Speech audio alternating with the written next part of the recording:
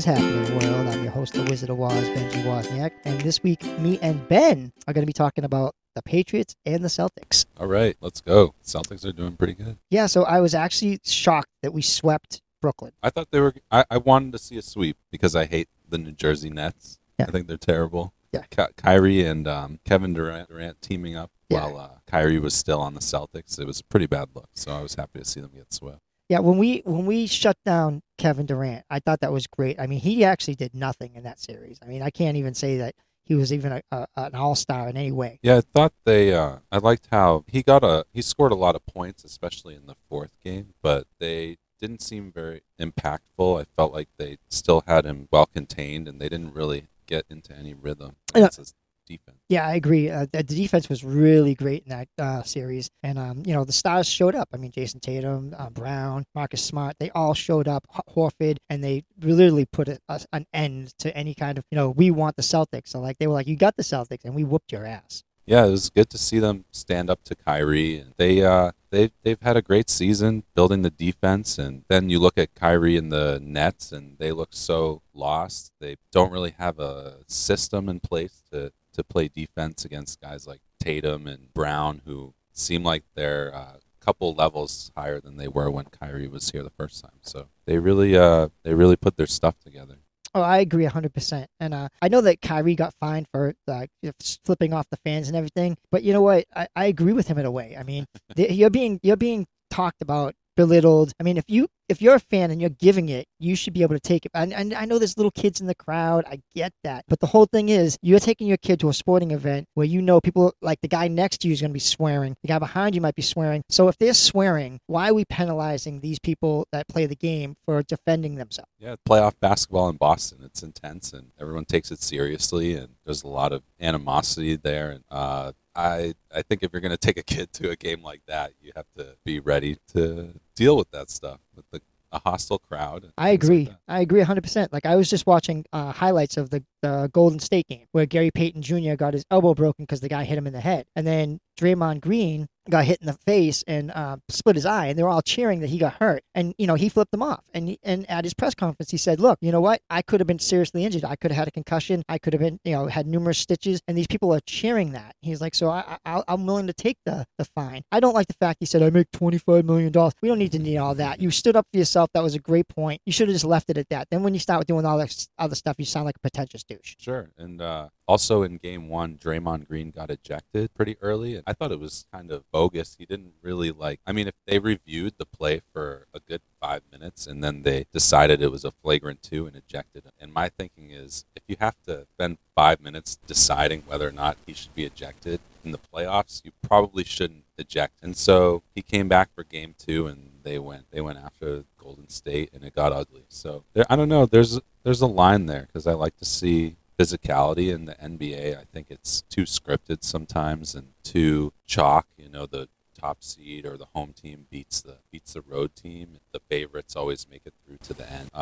But you can't get dirty. Yeah. You can't make. See, I grew up headhunt people injured. I grew up in the era where there was Bill Laimbeer and there was they were breaking people in half. And Even Kevin Garnett would always get in. Yeah, I mean, nowadays you can't do that. I mean, and honestly, LeBron James would not have made it during that time period because they were hurting people, those face masks because people were breaking their faces. I mean, it was a rough time period in the NBA, and you had to be physically tough to be a part of it. I mean, I'm not saying LeBron is soft or any of the people are soft. I'm saying it was a different time period with different rules and how things were handled. The Nets are soft. Yeah, they didn't do what they were supposed to do. They were favored. At the beginning of the season, they were favored to win the whole thing, and they did nothing. Yeah, it's pretty funny to look at their roster.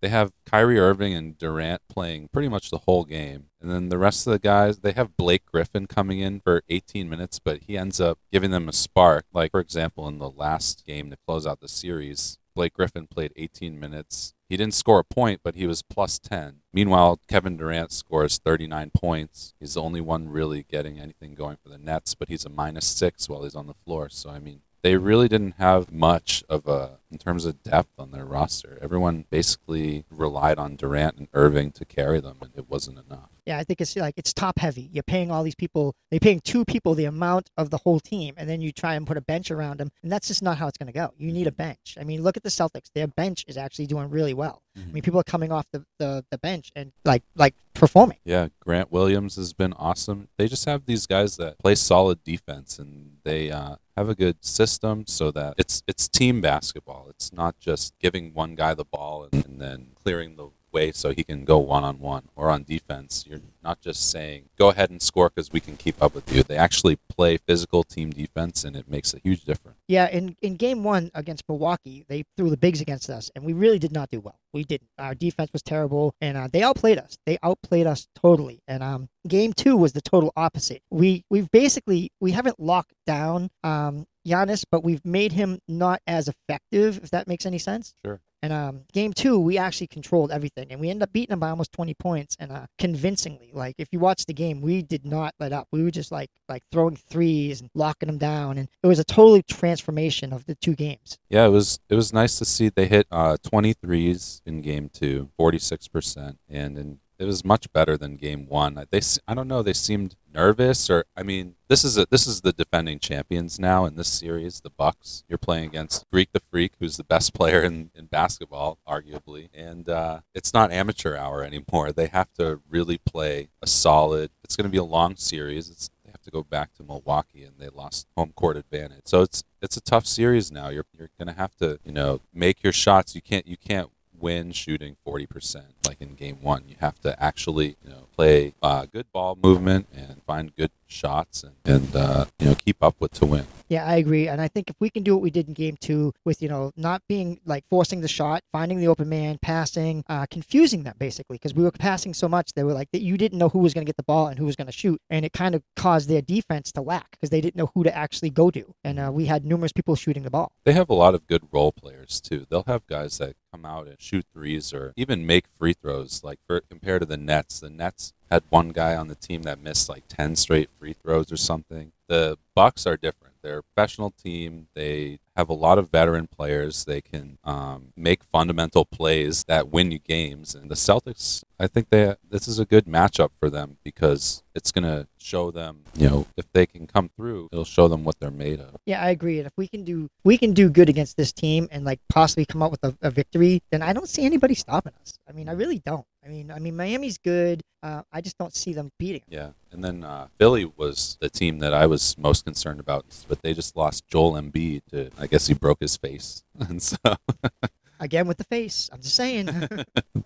So I mean, the path is there. If they can come out and play like they did in Game 2, where they just come out firing. They can come. I like when they play from ahead because it's hard to come back against their defense. But when the Celtics are playing from behind, then they seem to press and shoot a lot of threes that aren't exactly a great shot. They kind of sacrifice ball movement in order to pull up and fire off some quick threes, and I don't really like that style. So hopefully Game 3 on the road, they can come out strong and quiet down the crowd because they need to get home court. They need to win one now in Milwaukee in order to take the series. So. Yeah, I agree. And I agree with you. Like, if you live by the 3, you die by the 3. So they need to stop that. I mean, get in the paint. You don't need to constantly shoot threes. Great, you just did you made a record, your most threes, but we need to be in the paint. That's where we're going to win the battles, in the paint. They're bigger than us, but that doesn't mean they're better. Yeah, they have a really strong big man core too with Giannis and Brook Lopez. They're really strong and made it tough on the Celtics in Game 1. I read a stat, can't remember exactly what it was, but it's something like the Celtics never had a playoff game where they made fewer than 10 two-point field goals or something, and in that game they made 6 or something like that all game. Awful. They never had a game like that in the history of the team in the playoffs, and so I think they probably recognized that and came back in Game 2 and said, we got to play a more well-rounded offensive game. Yeah, it was painful to watch. It was very painful to watch. So besides being in the playoffs with the Celtics, the Patriots just had a draft. And so they got a lot of scrutiny because the very first pick they took was Cole Strange out of Chattanooga, an offensive lineman. Yeah, very strange pick. Out of offensive lineman out of Chattanooga. Everybody's saying he could have went in like the 3rd round, but we took him in the 1st. What do you think? I think it's okay. I mean, a lot of people have been giving the Patriots bad grade for this draft. Everyone comes out with draft grades the day after the draft, and gets a little carried away, I feel like, because it seems like everyone either gives out A's or F's, and the Patriots are getting F's. But this is the kind of draft pick they usually make. They just traded Shaq Mason, so they needed a player on the offensive line, and they're going to take Cole Strange, and he's going to start from day one. Yeah. And I think he was one of the. I think after they made the pick, there wasn't an offensive lineman that went off the board until their next pick in round 2. But that doesn't mean that it's bad value, because they saw a player that they could put right into their lineup. They don't have to worry about the position, and they can move forward. Yeah, and everybody's like, oh, well, Skarnecchia retired, so they, but Skarnecchia still has input into this draft. So, like, if Skarnecchia said this guy is someone you desperately want, then Bill Belichick's definitely going to take him, and he fits our mold. I mean, like you said, he's going to start right away, and we need. I mean, granted, he's not flashy. We didn't get flashy person. Sorry, draft, but we got need, and we didn't fill our need with linebacker, which kind of made me mad, because I was hoping that we'd get at least a linebacker. Sure. But I see what Bill's doing. He went out and he got areas of absolute need, not little need. We have some inside linebackers and outside linebackers that are good, but we really needed to upgrade on the offensive line and the DBs. And if you look at our draft in the second round, we took Taquan Thornton, a wide receiver, good pick. And I know everybody's saying he could have went later, but it doesn't matter. We have him. He's supposed to be really good. And then third and fourth rounds, we went Marcus Jones, defensive back, Jack Jones, defensive back, to go along with Matt Jones. So we're keeping up with the Joneses. Then we took Pierre Strong, junior running back, Pierre Strong Jr. running back, and then Billy Zappe, Zappe, yeah, quarterback. And everybody's confused by that, but you know what? Stidham's probably gone. We're probably getting rid of Stidham, and we needed a backup, and Hoyer's our backup for now, and he's a veteran, but we need someone to come in as another person like Hoyer, and I feel that's going to be Bailey Zappe. So just to go back to what you said about the linebackers, I'm still pretty concerned about their run defense. They got gashed by a couple teams by the year, but most recently the Bills when they lost in the playoffs. And they just were kind of a sieve, letting running backs take 10 yards of carry on first down. So I wanted to see them up, get a young stud linebacker who can help in the run game, or a big defensive tackle. There was one guy that went to the Eagles in the first round, Jordan Davis. He's a big nose tackle that would have been a good fit. But they do, like you said, they do have some good players at linebacker that are still young that can hopefully develop. And I guess they saw more of a need on the offensive side of the ball. And then a lot of teams kind of think about rookie contracts. They like to leverage those contracts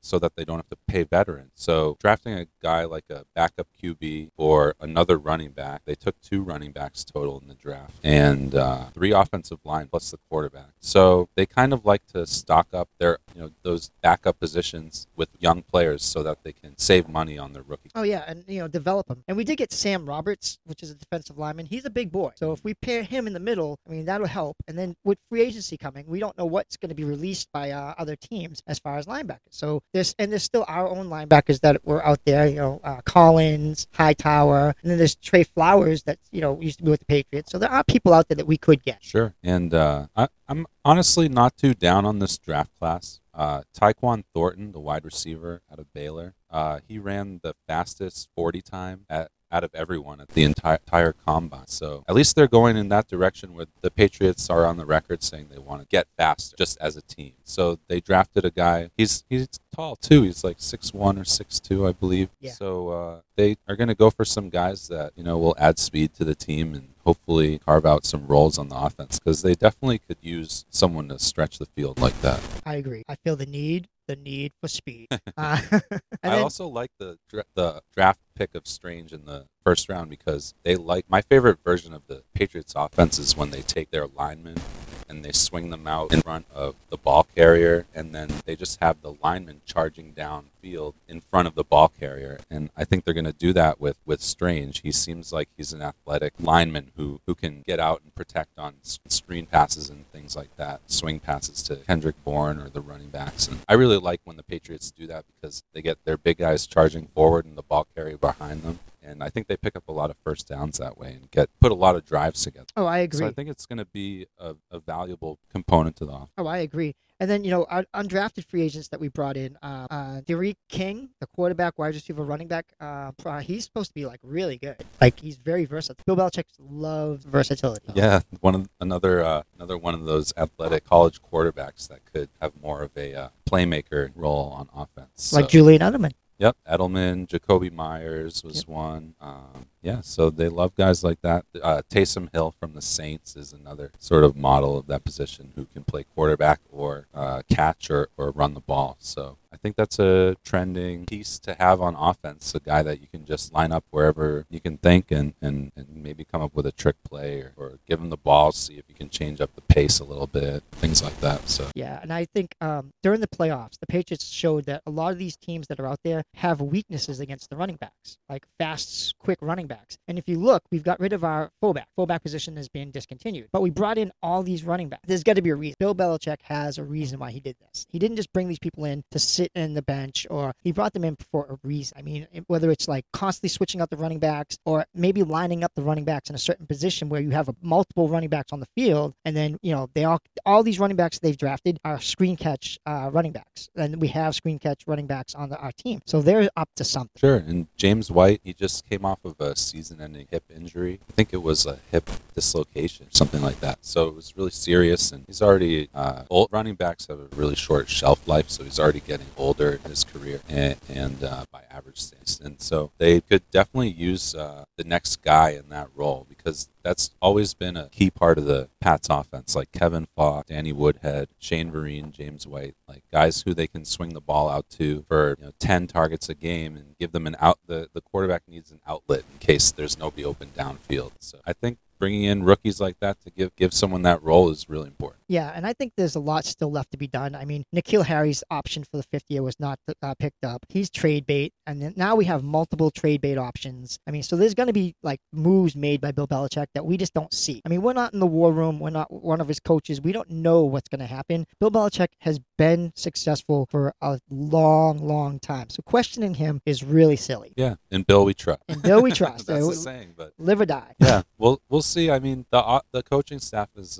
in a weird spot too. There's a lot of question marks about who's going to be in charge of the offense. They just lost Josh McDaniels to the Raiders, and so I don't know how it's going to be in terms of scheme. I don't know if they're going to try to move, take the training wheels off the passing game more, because Mac Jones entering his 2nd year. Maybe they will be more dynamic in terms of throwing to the receivers downfield, because they added Devontae Parker, who seems like he's a really good fit for the offense.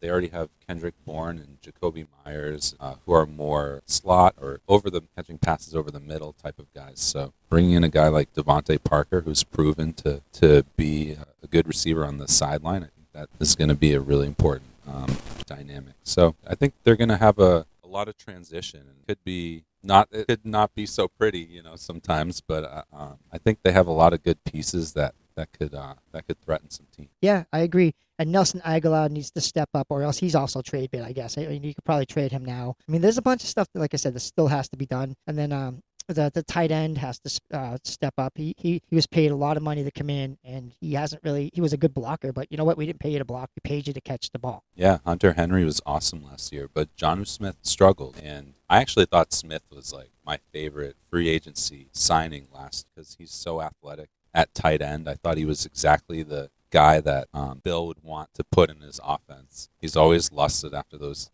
dynamic tight ends like Gronk, and then back in his Giants days, it was Mark Bavaro. Yep, Bavaro. So I think they have to have a better plan for Jonnu Smith this season, because they don't want to waste that investment. So he's too good. I think he's too good of an athlete to let him underwhelm again. So I don't know if there's some sort of disconnect there, or if they just had a bad plan for him last year. Hopefully this year he becomes much more of a focal point of their offense. Yeah, they definitely need to open up the offense more. Like get the ball into their wide receivers' hands. Let them run. They're fast receivers, athletic. They can do a lot of damage in the backfield. So just throw the ball to them and let them handle it. I mean, yeah. If you're afraid that that's not their style, then trade them. And the Jets and Dolphins got a lot better. The Dolphins look awesome on offense. They Yeah. got Tyreek Hill. They have Jalen Waddle from the draft last year, he set the rookie record for receptions in one season. The Jets also have their second-year QB, Zach Wilson, and then they just drafted Garrett Wilson in the top 10, a wide receiver. And so they're loading up, and then the Bills, they look like possibly the top contender in the AFC. Yeah. So the Patriots have to take the next step if they're going to win the division and be a contender in the AFC. So Yeah. they have some pieces in place, but they definitely need to step it up this year compared to last year. Oh, 100%. Everybody needs to, like, the There's a lot AFC of has good just got competition. brutal. Yep. The AFC got brutal. I mean, if you look at it, was it Denver, Las Vegas, Kansas City, San Diego, that division right there? Oh, my God. That division's going to be awesome to watch. I hope they get a lot of primetime games. Yeah, and then, you know, if you look at the AFC North with Baltimore, Cleveland, Cincinnati, Pittsburgh, I mean, the AFC really looks good this year. It's going to be a rough road to the Super Bowl through the AFC. Yeah, and the Colts just got Matt Ryan, who I think is a perfect fit for their offense.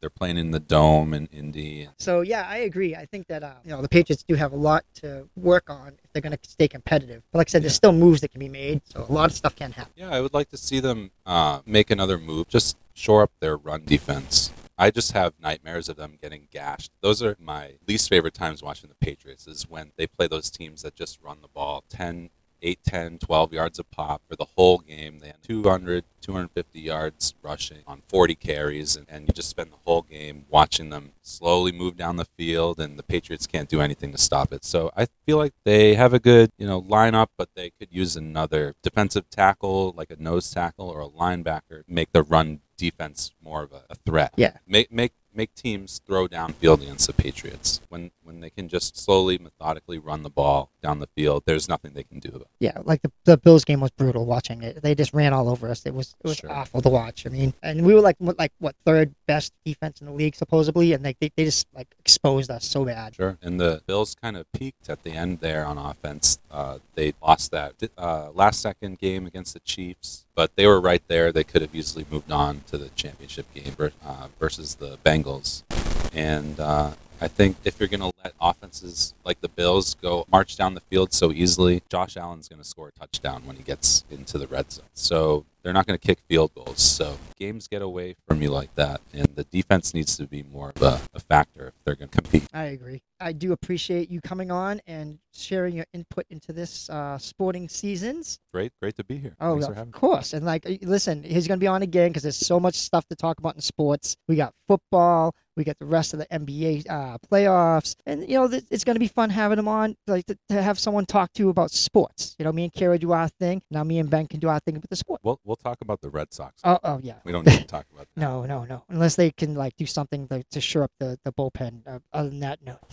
Yeah, they're in rough shape. So let's just leave them for another day. Yeah, most definitely. So thank you so much for listening. And please tune in next week to What's Happening.